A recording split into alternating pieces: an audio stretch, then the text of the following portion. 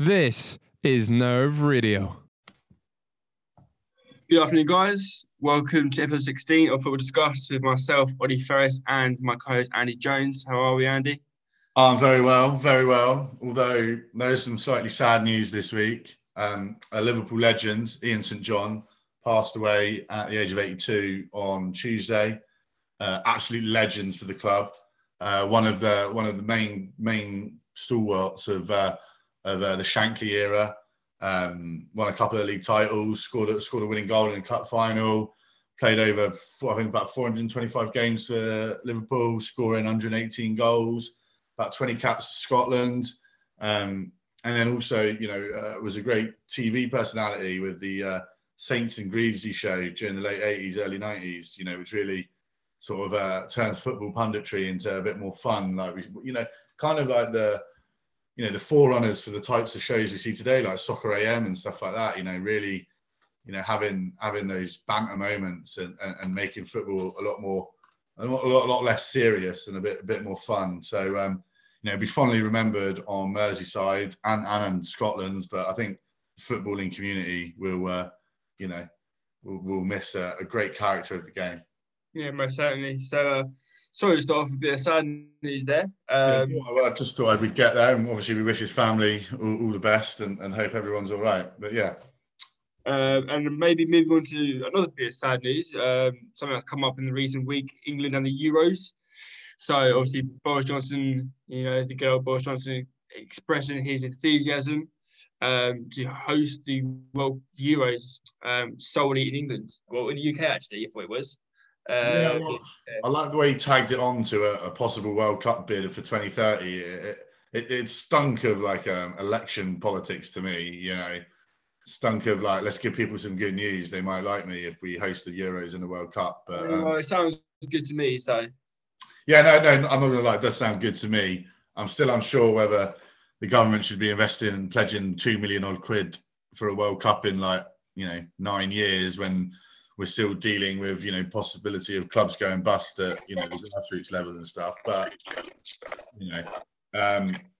it would be great if the Euros were to be held here. But from what I've read, UEFA are against the idea because they see, well, if England are going to bid for the World Cup in 2030, we've already got the semis and the finals and all of England's group games. Plus, I think there's a round of 16 match at Wembley as well. Yeah. There's a lot of the tournaments already in the UK. I think Boris made sense. I think would have been a good idea to hold it in one place. And seeing as we have the final and the semis and a lot of group games, should teams be travelling all across Europe just after a pandemic? Who knows? But yeah, we'll watch that one just in case something happens that changes that. But it'd be interesting, wouldn't it? And a lot of games still being played in England, so can't ask for too much. Semis and the final here, so we get the brunt of it. So yeah. Yeah, and I think we've already got the infrastructure in place to be able to host a tournament like that. We obviously had the Olympics in 2012, so that improved the infrastructure of transport and things like that up and down the country. Obviously there's great stadia across the UK. Not just in England, but in Wales you got the Millennium Stadium. You got up in Glasgow. You got Ibrox and Celtic Park and Hampden Park. Liverpool, you got Anfield, Goodison, you got Old Trafford, all these big clubs, Villa, they traditionally used to host FA Cup semis. So, yeah, we'll watch this one. But anyway, should we move on to the week's football? We delayed the pod slightly because obviously it was a double game week and we felt we could fit in most of the games that have been played by doing the pod today on Thursday. So obviously we're recording this before the Tottenham game, Liverpool-Chelsea game, and what is that other game? I've got a complete mind blank. Who else is playing tonight, Ollie? Remind me. West Brom-Everton, that was it. That's embarrassing. Yeah. I had it written down, and I thought, I'll just ad-lib it. But anyway, so we're going to start, though, with what we think was the best game of the weekend, because there weren't many, but Tottenham versus Burnley and Gareth Bale. Yeah, I mean, like you said, there wasn't very many interesting games, but this game was, I thought it was going to be a tight game. I thought Burnley had a decent chance of potentially, smash and grab 1-0 win, but Tottenham really knocked them out of the park, didn't they? And really good to see Bale hit form. I know he's the Spurs London rival, but I've always ventured for cheered on Bale because I do really like him as a player, and it's good to see him. Well, I saw a good tweet on social media that it looks like a man who's playing knowing that the golf clubs are about to open or something. I'm paraphrasing that. Buzzing. He's absolutely buzzing for it, isn't he? And it's obviously a joke. I don't mean that. I don't think the person who tweets it is just a bit of fun. But he looked really good at the weekend. Got 2 goals, got an assist. I mean, that second goal was sensational, I thought. That was Bale-esque. That was good, typical, one touch aside and that left foot curler. The way he curled it past keeper, but also the assist from Son, running from, I think, just over, almost from the halfway line with the ball, reminded me of, I think it was against Burnley, was it last year, where he beat everyone? And he won the Puskás Award for that, didn't he, last year? Yeah. It was very similar in the way he ran at the Burnley defence, but this time he found Bale to the side of him, and beautiful. And Kane scored, Moura scored, Son got 2 1assists. It looked like a good attacking quartet there for Tottenham, didn't it? Yeah, I mean, they were defensively sound for a period of time, but they've been very defensive, and recently more so attacking wise, they haven't been looking punishing. That they haven't been all there, unfortunately. So having Bale really hit form, then makes that front three so scary. Like having Kane and Son as a duo is bad enough, but if Bale hits form and can stay hitting form, well, let's also talk about Dele Alli, because I know he didn't start the game, but Tottenham fans were really looking forward when Bale signed that they were going to basically have their attacking 4 would have been Bale, Ali, Kane, and Son. You got your Dele as the Dele Alli as the 10. Kane as the 9, and then I think Son off the left and Bale off the right, playing as inside forwards. I think that's the way that wow. Why has it taken Jose Mourinho 3/4 of the season almost to play this side? I mean, surely Bale just needed a run of games earlier on, and he would have hit the form. I don't know. What do you think? Yeah, I mean, I was excited when he came back to Tottenham, but up until a few weeks ago, I did kind of think he was finished, and perhaps his attitude more so, and the fact that he's not been playing World Cup, but been playing world-class standards in his own quality for a couple of seasons now. So I did think he was kind of finished. So hopefully these last few games might be proving us wrong. And I think a lot of people have also said the same thing, that he's finished. So he's got something to prove. Yeah, well, I think a lot of people thought, is his heart in it? Does he want to be? But at the end of the day, if his heart wasn't in it, he wouldn't be just sat there. He doesn't strike me as the kind of guy that would just sit on the sidelines and take the paycheck. I don't know. At Madrid, you kind of seen that. That's what he was there. Yeah. But at Madrid, I think there was other things. There's politics. There's always politics at Madrid, and I think part of it was the politics between him, Florentino Perez, the president, and Zinedine Zidane not necessarily liking the type of player Bale was, and I just think that he was forced not to play sometimes. It wasn't through his choice. And then I felt that he was going to be like, no, you signed me on this contract and I want to play for Real Madrid, and kind of sort of dug his heels in and said, I'm not going to be bullied out of the club. I think that may have been really what happened, as opposed to, him not playing. But I mean, he didn't do things to make the situation easier, the old flag, Wales, Golf, Madrid, and then in that order, I think that didn't sit well with the Madrid fans. But he's a legend at Tottenham, and I think he deserved to get in the team a bit earlier. But hey, he's in there now. Spurs are in with a shout for Champions League still, so they are. Where it goes. Well, continuing on Champions League, Leicester and Arsenal. I think even Arsenal were sneaking in. There's an outside chance for the Champions League now. Where on earth? I think I'd delete that pod about relegation, shouldn't I? I mean, well, we were trying to say about delete stuff because straight after Tielemans scored within the first 2-3 minutes or so, I tweeted straight away, typical Arsenal fashion from the start, and obviously I was made to look embarrassed after, and they ended up being 3-1. So they were the better side for Arsenal. They were the better side. Yeah, I mean, I've written it. It's a good comeback. They really dug in, and because against that type of Leicester side, going 1-0 down, with the likes of Barnes and Vardy, you know, it was always going to be a tough afternoon. And I think it helped that, Harvey Barnes went down injured. And I think it looks like that was about a 6-week injury. So I think he's going to be back around sort of the first, maybe the end of the first week of April, second week of April, that sort of time. I think about 10th of April is a penciled in date for a return for him. And we'll talk about him a bit more in fantasy later. But I think that was a massive blow because he's been one of their sort of most inspirational players and someone that, when Vardy's not quite been at it in the same way that, you had at the beginning of the season, previous seasons, Barnes is that real sort of running in behind, pulling defenders. And also, without Maddison to be able to find him, I think they were struggling really to create. But Tielemans scored a good goal. I thought that was a good goal. Yeah, he did score a good goal. But Maddison's a big miss for them. And even with Barnes on the pitch, they still didn't look all that. They miss Maddison a lot. And I think Tielemans is a good player, definitely. But sorry, go on. What I was going to say is Maddison brings a lot more to the team than Tielemans does. And I think you can find a lot of players like Tielemans that does the same sort of job. And Maddison's so creative and so slick in what he does. And he's been chipping in with goals and lots of assists recently. So missing big time. I was just going to say then, I think Iheanacho played as the number 10, or at least started in that role, which isn't actually always where Maddison's been playing. Maddison has been playing in that more deeper role, like you say, Tielemans, maybe alongside Tielemans normally, and Tielemans operates in that more defensive role.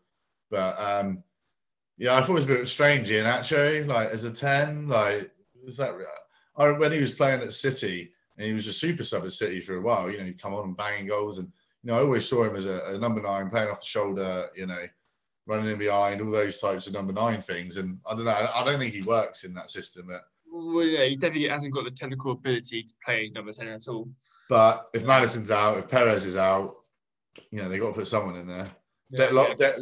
Long gone are the days of Shinji Okazawa, who used to fill in back in their title-winning season. But Arsenal though, really good win for them.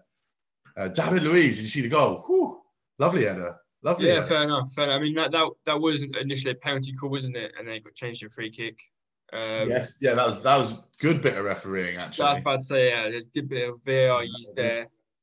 So no complaints from us this week on that end, but we'll be later. Oh, we'll have plenty of complaints later, don't worry. We've got plenty coming later. Just that Arsenal did play a little better football. Their third goal as well, quietly finished, but very well finished. And on the day, they just played better football than Leicester, unfortunately. Well, Willian obviously set up the Luiz goal from the free kick. Do you know that they're one of only 2 partnerships to have assisted and scored? So Willian obviously assisted Luiz when they played at Chelsea together. And I wrote it down, and I don't know where I put it, but there was another one. I want to say it's quite an old pairing. Maybe it was Chris Sutton and... No, I can't remember it. But anyway, so they're one of only 2 pairs to have scored and assisted together as a duo for 2 different Premier League clubs, which I thought was quite interesting. Well, 2 Chelsea get out players. Yeah, but I actually thought Willian played much better in this game than he had done for a long, long time, almost since the beginning of the season, really. I thought he started brightly in the first couple of games for Arsenal and then just sort of tailed off. I thought he played well. I thought Pepe looked better, took his goal well. Simple goal, but took it well. I've always rated Pepe. I've always rated Pepe. I think although he's had a pretty poor spell at Arsenal since joining, I can see that he can be a good player. In the FA Cup final against us last season, he was probably man of the match, I think, for that game. So he's a good player. He just needs to hit that consistency, and maybe it's the players around him that make him a better player as well. That might be a factor in it. But I think Arsenal are probably too far away to maybe get Champions League just because there's so many teams above them. And I don't see too many teams from Chelsea Chelsea and Liverpool dropping points. But they've both dropped points this season, but I don't see 4 or 5 teams that are above them all dropping enough points for Arsenal to claw them back up. But I think there's a possible shout for Europa, but they'll be there or thereabouts come the end of the season. I would love it if they don't get Europe at all. And if they don't get Europe, it will make me, question how long do they stick with Arteta sort of thing. Mm. I mean, last season they finished 10th, 9th. This season they finished thereabouts, not making Europe at least. I think they give him the summer and they give him next season. See where he is come Christmas next year, and if it's still not as good, then I think switch up. But well, they were the two really sort of most interesting games of the weekend. We'll touch on Man City briefly. There's nothing more we can really say about how well they're doing.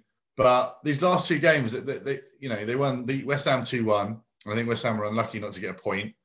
I think Issa Diop's header right in the last minute. Souček nearly got on the end of it to tap in an equaliser. And I thought West Ham played really well.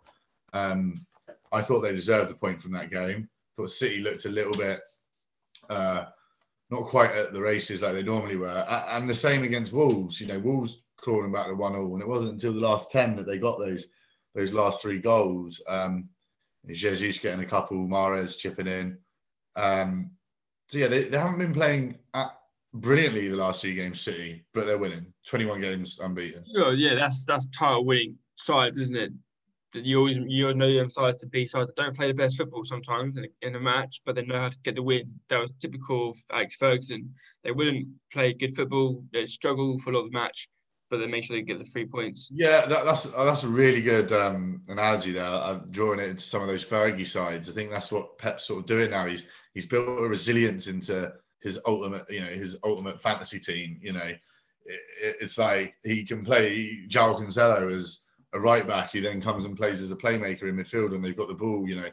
Revolutionizing tactics, and I just thought we got to give that a mention. City just roller coastering or bulldozing. It's a runaway title season again, but fair play to them, I guess. So as we talk of title race, the nearest challengers are Man United, who are all of 14 points behind them. Chelsea United. Well, there was not a lot to say about this game, was there? Another dreary 0-0, same as last time. Always anticlimactic, and I thought that we should have won the game on the day. I think Man United were pretty poor. It was definitely us controlling the game a lot more so, playing better-looking football. Man United's front three, don't know, I didn't really hear their names much, to be honest, their front three. Front four, if you include Bruno. It was a bit of an off day for everyone going forward, and that seems to be the thing Tuchel needs to get going at Chelsea. He hasn't quite found that winning formula up front, but definitely under him at the moment. Got that defensive solidarity back, definitely. I think the issue with our attack is probably the personnel and their lack of confidence at the moment. You've got Havertz and Werner who are just trying to integrate. Ziyech, I don't know. I'm losing faith in Ziyech already. And Pulisic is just making his way back from a bad injury. So it's a transition period in that attack. That's why we're going to resort to the likes of Giroud for most of the season, I think, here on out. Yeah, well, I mean, it's not bad having a World Cup winner. No, not bad at all. Right, and he's almost coming into a little bit of a Chelsea sort of legend at the moment. He's a fan favourite. I think you guys love him more than they did at Arsenal. Yeah, he's been. We all love him in Chelsea, and it will be sad when he goes. But I do like him. I think he's been poorly treated in his early days at Chelsea, not getting as much game time. But anyway, we're a bit pushed, so we'll have to rattle through some more.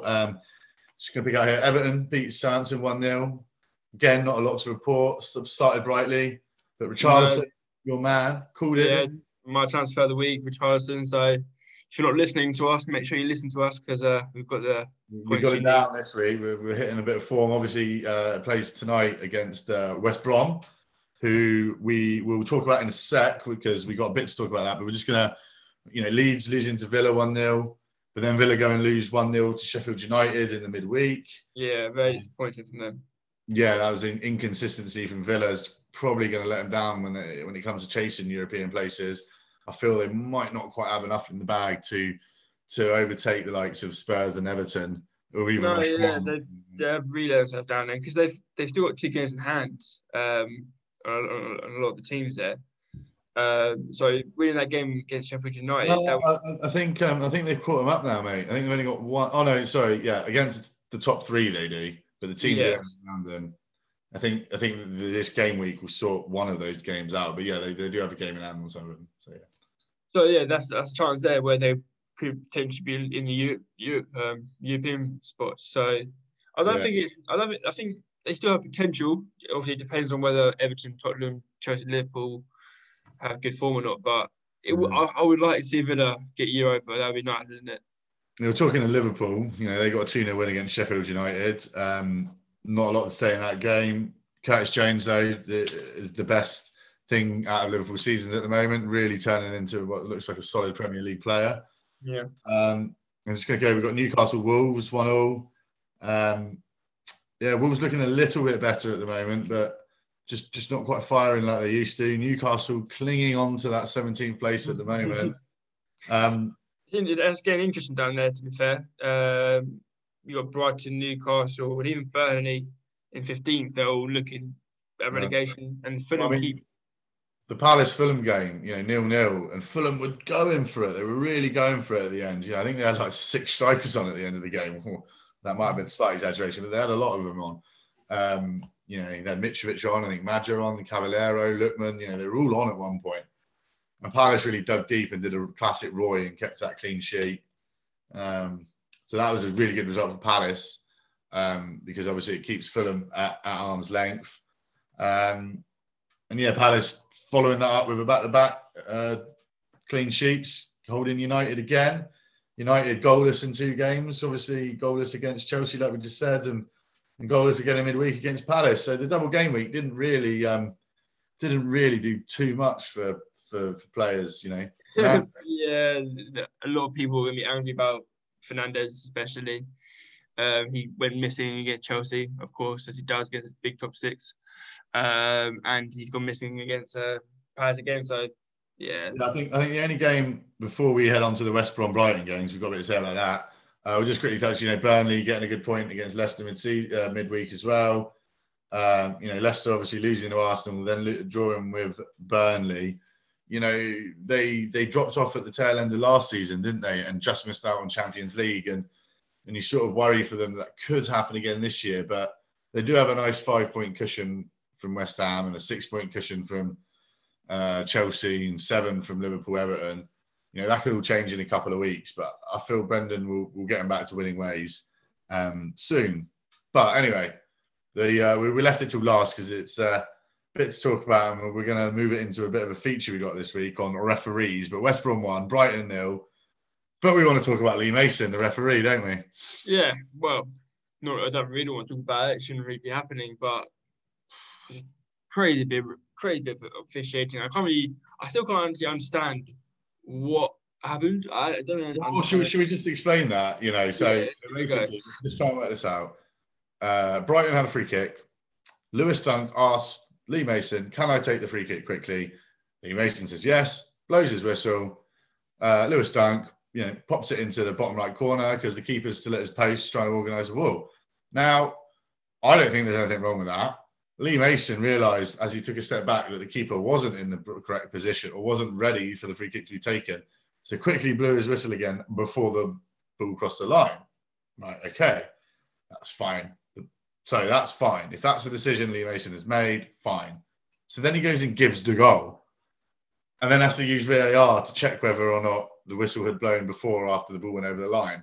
I think that's what happened. Okay, I thought initially there might have been offside for, I can't remember what player it was. He was behind the wall, and I think it might have been potentially blocking the goalkeeper. No, I think it was he blew it because he just realised that it was also a thing. I did see that player step, and either way, we're not really sure. But yeah, just an absolute shocking refereeing decision. He's just had a mare there, hasn't he? I think he's made 3 or 4 mistakes. I mean, if he's blown his whistle twice, it's like, don't give the goal. If he hadn't have given the goal, yeah, we might be talking about he made a cock-up, but we wouldn't have been talking about it like this. Found it quite funny that he was ill for his 4th officials duties the next day at the Sheffield United Liverpool game. I can probably guarantee he wasn't ill, to be honest.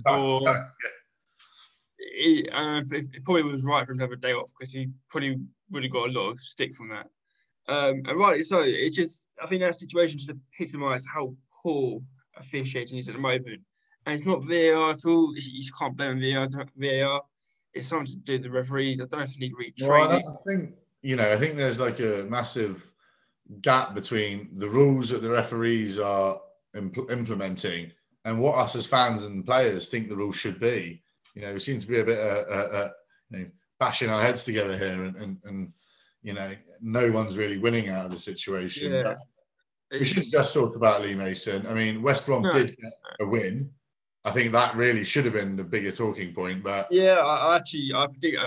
I'm not too sure if I predicted it on the pod last week, but I put a bet on West Brom to win. I had a feeling they would, and yeah, they did win. And well done. I mean, looking at it now, they're 9 points from safety, and you think it's too much. But then you look at Newcastle, and you think, is it too much? And now I'm beating 3 West Brom. Has Sam finally got them doing what he wants them to do? And will we start seeing West Brom, pick up a few more wins? Maybe. But Brighton should have won the game. They did have 2 penalties that they missed. Now we'll convert the free kick. So as much as people say, that free kick could be the difference between who stays up and who goes down. No, the difference was Welbeck smashing it against the post and Pascal Gross, failing to score as well. So I think Brighton were their own worst enemies as much as they were the victim in that. Well done, yeah. Right, well, we've been quite a long first part here, but we're just going to tag along. We wanted to talk about some poor referee decisions after that Lee Mason thing. It got us thinking over the weekend, didn't it? Yeah, some incidents that have really decisions have we remembered over the years. So go on, you go first. I think you got a couple there, haven't you? Yeah, so the one that's that's been in my memory for a long time, which boiled my blood so hard. Chelsea-Barcelona, 2009 Champions League final. If you don't know the game, you don't know what's going on, then I don't know where you've been, because everyone knows that game was probably the worst officiating there's been in a Champions League match. Yeah. Was it like 3 or 4 penalties you should have had? 4 penalties, I think it was. It was absolutely disgraceful. And obviously, losing the game in the last minute or last 10 minutes, 5 minutes, whatever it was, to Iniesta, made it worse. And the scenes after the game, you got Drogba go out to the camera. You got Mourinho losing his shit. It's unbelievable, and that always gives me reminded me of another decision that involves Chelsea that I'd forgotten about. I believe it's a Champions League semi-final, 2005, I believe. I think it was the year we went on to win it. In fact, I'm pretty sure I know it was. And a little Spaniard pops up to poke the ball past was it Petr Cech in the goal, Luis Garcia. I definitely crossed the line. As I sit here as a Liverpool fan. But yeah, that ghost goal. Now I would argue that Petr Cech should have been sent off for the foul on Milan Barros that led to the ball spilling to Garcia, who then did have it cleared off the line by William Gallas. Let's be honest, it didn't cross the line. We now have the technology to retrospectively go back and look at it, and we're all pretty sure it never crossed the line. But that ghost goal took Liverpool to a Champions League final. So I'm not complaining. But yeah, do you remember the goal I'm talking about? Not specifically, no. I think I was a little bit. Might have been a little bit before, but yeah. So Milan Barros comes running through on goal. Petr Cech comes out and just takes him out.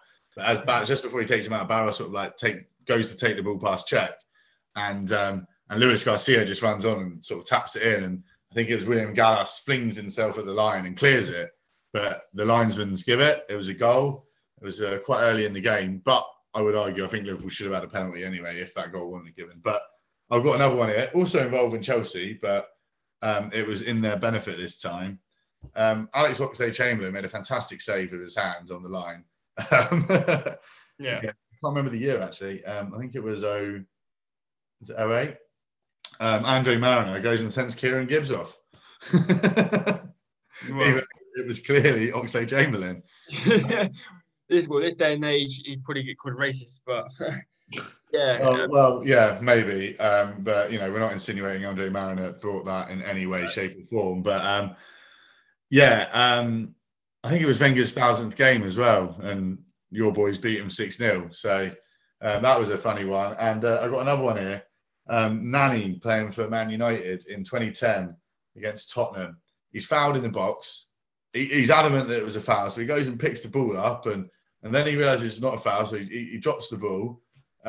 Gomez in the Spurs kick goal just thinks, all right, that's clearly going to be a free kick because he's just handballed it in the box, So he throws the ball out as if to go and to take the free kick and put it on the floor. Nani gets up from being injured on the floor after his tackle and goes and taps it in, and the ref. They're always like that, aren't they? They always go down injured, and then 2 minutes later, with then the attack have a chance to score it up in the fine. So. Yeah, and I was just going to throw out the worst refereeing decision of all time: hand of God. That's clearly handball from Maradona. How on earth the ref in the linesman didn't see it? Shocker, absolutely. Yeah. So anyway, now we've had our fun with the referees. That's it for part 1, and we'll be back for part 2. Cool. Welcome back, guys. Part 2 here. As usual, we'll be going through the upcoming games of this weekend, and obviously giving our expertise on fantasy, who you should bring in, who are the main players to get you them points. So we'll start with the big game of the weekend, Manchester Derby. I always get excited for this game, and sometimes it doesn't live up to it, especially the last one. But first versus second, that's the first time it's happened in a while. This is going to be the nail in the coffin for the league title. I think. I think as long as City avoid defeat, which I think United will give them a game because they always do. So I'm going 2-2. And obviously Kevin De Bruyne is looking like he's coming back to his best. So I think he's one to watch out for there. Bruno Fernandes, Rashford, United forwards to watch out for there. I am going to lean against the City defenders this week. Obviously, I spoke about City defenders in your team last week. Diaz and Stones did me proud, got goals, got clean sheets. It's a bit tough to call who they're going to play in defence sometimes, but I do see United posing a bit of a threat going forward. They're going to know that if United win this game, it could be a catapult for a hunting City down. I think it's unlikely, but that will be the mentality United players have. So that's where I'm going with it, Ollie. Right. Okay. I'm different to you on this one. I think United gets the top 6. They've only scored, I think, 1 open play goal, something like that. So their attack doesn't go missing. I'm not too sure why. Bruno goes missing, doesn't he? Bruno goes missing. He does, and I feel like when he goes missing, the attack goes missing because so much does go through him. So on that, I'm saying Man City will win 2-0 there, and I'm thinking maybe captaining your City defenders. You already got it in there. They've got Southampton on the Monday, so double game week there. So I don't see them conceding against Southampton either. So there's a lot of points potentially to go from Cancelo, Diaz, Stones, whoever you got in there. So I'll look to captain one of them ones. Yeah, so I've gone 2-0 Man City. Oh, interesting. Right, okay. Well, we shall move on then to the next. Well, what I think is another really big game is West Brom versus Newcastle. I mean, it might be in a different place in the league. It's not a derby, but it's almost a relegation 6-pointer because obviously before this pod goes out, we won't know the result of the West Brom Everton game. But if West Brom win that, they go 6 points behind Newcastle. Meaning, if they beat Newcastle, they can go 6 points or 3 points off them, and all of a sudden, West Brom unbeaten in 3. I think they're going to beat Newcastle 1-0. It might be worth looking at getting some West Brom defenders in this week as well if you can, or if you've got any West Brom defenders, filling up your bench on a cheap one. Sam Allardyce might finally be getting his traditional tune out of him. And I just got this feeling, I'm going with a big West Brom narrative this week, but I think that this Great Escape could just gain a little bit of traction in the next couple of games. And I'm going West Brom. What do you think? Well, having a look at it, I've got West Brom to win 2-1. And I think bringing that striker Diane, however you do pronounce it. Yeah, I think you got it there, Diane. Being big signing for them, very big signing for them in January. And I think that's the way they're going to get out with the relegation spots if they are going to. I don't think they are. I think the gap's too big, and it's only Fulham that have the potential to get out. But we've seen some crazy relegation battles over the season, so it would be nice to see them stay up because it'd be a good story, considering how. Well, I mean, Big Sam would love it, wouldn't he? I think it would just, he'd be able to tell everyone, I do keep teams up in the Premier League, no matter how you think I play. But yeah, that's a big game to look out for. I've also highlighted another big game, Chelsea-Everton. Big top four clash, or big European places clash, that one. Big top four. I'm going to assume you're going to no comment it. So yeah, written no comment, as you can see on my piece of paper, Andy. Yeah, well, I've got Chelsea to win 2-1 here. I think all that's missing is that firepower going forward, but I think that this will be the one that can click. I think Tuchel will understand the importance of beating your rivals to these European places. He'll want Champions League football next year. He's just come from PSG, where he's been trying to win the Champions League, and I think that's how he sees his life at Chelsea. So I've gone 2-1. No idea who might score for Chelsea. No, I very rarely have a clue to score for Chelsea, to be honest. But I would say Giroud is a good option up front. He's a good price at about, I think, 6.4 million. And again, I've gone 2-1. So I think Richarlison and Calvert-Lewin are still good shouts to have in your team for Everton. Right, we'll move on to the next one because you're going to no comment. So Spurs Palace. I've gone for 3-0 Spurs. I think they'll be continuing their good form against Burnley, against Palace, who aren't playing that good football at the moment. No Zaha at the moment either. Not offering much attack and always they're vulnerable defensively. So, in-form Tottenham can be very damaging Tottenham, to be fair. So, yeah, I agree with you. I've gone 3-0. I think you're right with Palace. No Zaha means, they struggle creatively. Especially, I know Eze's got the potential to, I think, take over from Zaha one day at Palace. But, even against Fulham, I think Fulham just put Harrison Reed on him towards the end and just sat on him. And once you sort of block that supply to Eze, there wasn't really anything going. So I think, Spurs will do that. They'll put Højbjerg. Højbjerg will be there mopping up things and keeping his eye on Eze. And, the way we saw Spurs go against Burnley, I think your Bales, your Kanes, your Sons, your Moras even. But Bale, I think, is now we can add him to that Son and Kane, and maybe that trio is someone to look out for. Palace, I just ignore that.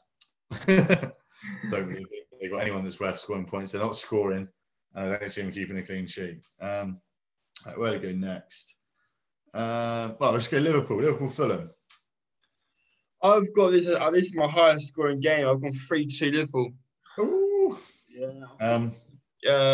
Fulham, they're gaining more attacking capabilities. Looking a bit more threatening going up front with new signings and, Lookman really integrating himself into that team. And Liverpool defensively, again, I just think are vulnerable to scoring letting goals in, but I don't think they'll lose. So that's why I've gone for 3-2. Well, I mean, we haven't done too badly at the back, considering we haven't had proper centre-back partnership all season, really. Kabak and Phillips looks like the way we're going to go forward. Still really shocked as to why we bought this Ben Davies character from Preston. Seems like we bought him just in case the Kabak deal never came to fruition. I see him moving on in the summer, possibly both of them. Yeah, Kabak and Phillips seem to have struck up a sort of partnership for Liverpool now. They've played sort of 2 games together now. I think that's the way Liverpool go. I don't think Fulham will quite have enough to go. I don't know, because I've gone 3-0. I've gone 3-0. I think Liverpool will, now that we've sort of got that win against Sheffield under our belt, hopefully this will kickstart the confidence, kickstart the boys up front. Once your Salahs, your Manes start scoring goals, I think teams can sometimes be overwhelmed by Liverpool. Yeah, I guess. I feel we haven't won at Anfield for a while, and so I think we're going to come out and we're going to smash for them. And I was being reserved when I said 3-0 because I think it could be one of them bad days at the office for Scott Parker. Yeah, fair enough. I think if I'm Fulham, I'm looking at that centre-back partnership, I'm thinking go for it. Let's go at it, and that's why. And you very may well be right, but we're going to agree to disagree on that one. That might be bias coming through a little bit. Right, what have we got left to do? Burnley Arsenal. I find it quite tough to call this one. I don't know what it is at Burnley. I always find it tough to call their games. They just have something about them that I don't know. But I've gone 1-0 Arsenal. I think they'll grab this one. off the back of the Leicester win, they'll be feeling good. Pepe in good form. Hopefully, well, not hopefully, but maybe he'll continue that. And I think they should, if they're going to want to keep Europe up, then they've got to get the win. So yeah. Yeah, I'm looking at Kieran Tierney here. He's definitely standout player, isn't he, for Arsenal, really, for the season. See him keeping a clean sheet, and he's always worth chipping in with an assist or two. So, I've gone 2-0 Arsenal. So, yeah. Yeah, nice. Right, Sheffield United, Southampton. 1-1. Got 1-1 here. I think not much here really. I think both teams are pretty poor. Southampton obviously are better quality, but they still haven't really. I don't think they have really got any form back since. No. I think they did better against Everton, and but I've got Sheffield to win this 1-0. I think Villa might just give them a little bit of, and I think Chris Wilder there. I think they've kind of all agreed that they're down. I think mentally they think that, and this is where they can start to focus on building some form up and looking ahead to next year maybe. And if they get a few wins together, all of a sudden, the way Newcastle are going. And the way Fulham aren't getting those wins, they're still drawing, Well, I mean, anything could happen, but there's still enough games. It's mathematically possible, but it's getting close for them. But like you say, the way Saints have been playing, I just think Sheffield United here might nick a win. I don't really know where to go with fantasy on these guys, so I don't really see anything worth doing there. No. I mean, there's a couple of Southampton players that you think would be good picks for fantasy. We've got Danny Ings and your Che Adams and your Vestergaard.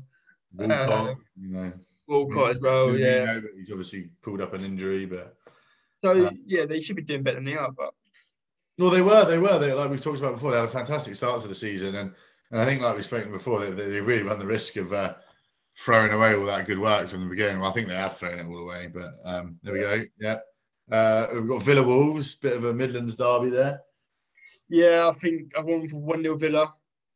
I just think Wolves attacking wise, they haven't got enough to beat a good defensive side like Villa, especially Martinez in goal. They haven't got that in and out goal scoring striker that knows how to finish well all the time. Villa, I would put Villa more than 1-0, but it's because they haven't got Grealish, and they do lack that creativity like Grealish. So I've gone 1-1 because Wolves have just started to look a little bit better. They went with Adama Traore down the middle the other night, and actually they did score against City. So that's an interesting one to look out for, and I like the idea of Traore playing down the middle.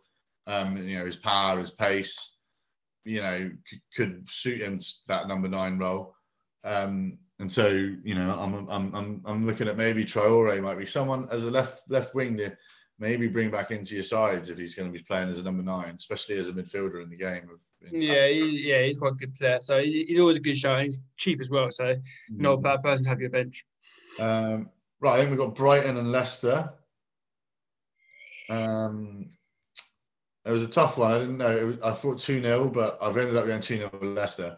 Because I think they've now had a little blip, but I think Rodgers will be really aware of the blip that they had last season and how that cost them Champions League football. And I think they'll be really determined to get back to winning ways to consolidate that top 4 slot and get Champions League football next year. And I think Brighton's form, they went on a little good run, not conceding a lot, picking up points, but they just seem to have dropped again. And I think that defeat to West Brom will hit them hard. Missing 2 penalties, the Lewis Dunk, decision for the free kick. I think that will just knock them. I think Leicester will come to town and have a nice, professional, comfortable 2-0 win, even without Harvey Barnes. But I think that is meant to be back. So yeah, okay. I've gone for 1-1. Where I think Leicester lacking the attacking expertise of Maddison and Barnes. Like I said, Maddison might be back, which will be. He might be. I'm unsure on that. If he is back, then I change my prediction to Leicester win. But if he's not, then I'm sticking to the 1-1. And Brighton are really now they've got to really start kicking into gear to avoid the relegation. So they can have that on their mind all the time now. So they're gonna want to go for the wins to make sure they don't get stuck down there. So I think they'll battle hard for 1-1 draw here. Yeah, no, I think you make a good point. I mean, I'm going on the assumption that that Maddison will return. it looks like he's back in training this week, so we'll see. Is he fit enough? Only Brendan Rodgers will know that. Maybe keep an eye out on some Leicester players' fantasy teams this week. See if Maddison comes back into them. That's apparently a way of getting team news these days, isn't it? But yeah, I think you make a good point. I think my 2-0 does depend on Maddison starting, really. But yeah. Cool. Well, the last one of the weekend is West Ham and Leeds. I've gone 3-1 West Ham here. I think they're in really good form, playing some nice football. They've got a goal scorer in Antonio. They've got Souček, they've got Jesse Lingard. Really added to the team there, hasn't he? Yeah, he's done well. He has done well, to be fair to him. And fair play to come in and play well so soon and coming into the club after being at Man United, where he's been out of favour, playing very bad football. And to come straight into the West Ham side and play well. So, yeah, fair play to him. And I think West Ham will get a 2-0 win. Yeah, and I think Lingard's a really good shout to get any fantasy teams as well. Yeah, he is. He's cheap and he's really becoming quite central to the creative side of West Ham and assists, getting goals and being one of their main men in creating. And which is something I think West Ham had been lacking a little bit, but they've been getting through the season all right. They are not having Antonio for long stretches. The fact that Souček has stepped up and scoring lots of goals and actually I noticed that since Lingard's come in, Souček's been a little bit less threatening going forward. So it might be a case of this. What I'm going to do this week, I'm swapping. I've got 2 transfers, so one of them is going to be the swap Souček for Lingard, and I'll tell you about my other one in a bit. I won't give me transfer of the week away just yet, but that's a mini transfer of the week. Swapping Lingard for Souček, I think it's not a bad shout. Which brings us on to the final game, which is a double game week for both of these teams. It's Man City, Southampton. I think you said earlier, you touched on this game. Yeah, I've gone City 5-0 here. I think they're going to absolutely do Southampton. Yeah, I mean, I was even tempted. Yeah, I was tempted to put another 9-0. No disrespect to Southampton, but, it could end up being another one of them ones. I've gone for 4-0 Man City. It's always hard to pick who your attackers are for Man City. You just don't know who's going to start in that game, and it's so frustrating. But like you said, your Kevin De Bruyne probably will be starting every game. Sterling probably start every game as well. So they were main two to look at. I've brought in Mahrez this game week. When he plays, he does get a couple of goals or assists. So he's very good. Up against Wolves. But that leads us on then to our transfers and captain picks. I've merged mine together this week because I didn't know whether to pick him for which one of it. But I thought, I'm going KDB, Kevin De Bruyne. He's been out of a lot of teams lately. He's only selected by 13% of FPL managers, and I think he's got back-to-back assists now. I think he's over the injury. He's back up and running, and when you've got fully fit Kevin De Bruyne, he is 11.8 million, but I think he's worth getting in your team. Maybe you're gonna maybe you want to keep Fernandes as well, but I'm thinking, Salah, is he really worth the 12.6 million they're paying every week for that? That's what I'm going to do. I'm getting rid of Salah. I'm doing it. I'm doing it this weekend. I've got Liverpool to win 3-0. I think of Kevin De Bruyne for a double game week because he always plays. He's one of the ones that isn't rotated as often. And where he's missed long periods, now he's fully fit. I see Pep playing him in both of these games and him being, at the centre of all roles. I'm going transfer and captain is Kevin De Bruyne for me. Right, okay, yeah, big. My transfer of the week, I think, get there before everyone else does is Gareth Bale. It's hit and miss. He may not carry on the form, but if he does keep on the form, you'll be kicking yourself, and everyone else will be getting him in there a couple more games in. So get it nice and early. Bale is Bale. We all know what he's capable of. So, like he showed against Burnley. Yeah, I mean, he's a similar price to like your Rashfords and your Sons. So it'd be interesting to keep an eye on that. I'm not quite ready to put Bale in yet, but I know what you're saying. He's going to be thereabouts. I mean, I've also got an injured Harvey Barnes this week as well, and a bit. I think I'm just going to bench him for a few weeks and go with Lingard because I've had Souček on the bench, but get Lingard in for Souček and leave Barnes on the bench until he's back. So that's a little bit on Harvey Barnes. I think he's worth keeping in your team, though. I think he's a good player. I like him. And my captain. Your captain. Sorry, my captain. How can you forget? My captain. I've gone for Diaz. I think touching on what I said earlier, good chance for Man City to get 2 clean sheets. And yeah, the defenders were picking up loads of points to that. And Diaz, he has got a goal in him, as do Cancelo, as do Stones. But I seem to think Diaz seems to be the more consistent starter, guy that they'll put Laporte with or Stones with. I mean, we've seen Cancelo be out of the squad for the last games or so. So a bit risky sometimes picking him. Yeah. I think, Pep's obviously very conscious of all the games they've got coming up: Champions League, League Cup final, FA Cup, Premier League run in. So it is quite tricky. But yeah, you're right. Diaz seems to be the one that is the shoe-in. So your left field captain in again. Last week you went triple captain on Martinez. How'd that pan out for you? Yeah, well, not too bad. It started off with a flying start with 10 points. So obviously only 30, but they lost to Sheffield United 1-0. So that's really. Yeah, I mean, that did throw. I mean, obviously, I was backing City defenders last week over their attackers, and I was loving it when Diaz and Stones popped up for the scoring. And I thought, I texted you, didn't I? Messaged you saying, we hit it on the nail this week. It looks like we've done all right. And then come along to the second part of the game week, and those players let us down a little bit. But there we go. That's it, isn't it? I think we're done. Yeah, that sounds like we're on episode 16. Yeah, another cracking pod. Some good tips there for everyone. And we will speak to you next time. Yeah, have a good weekend. Thank you.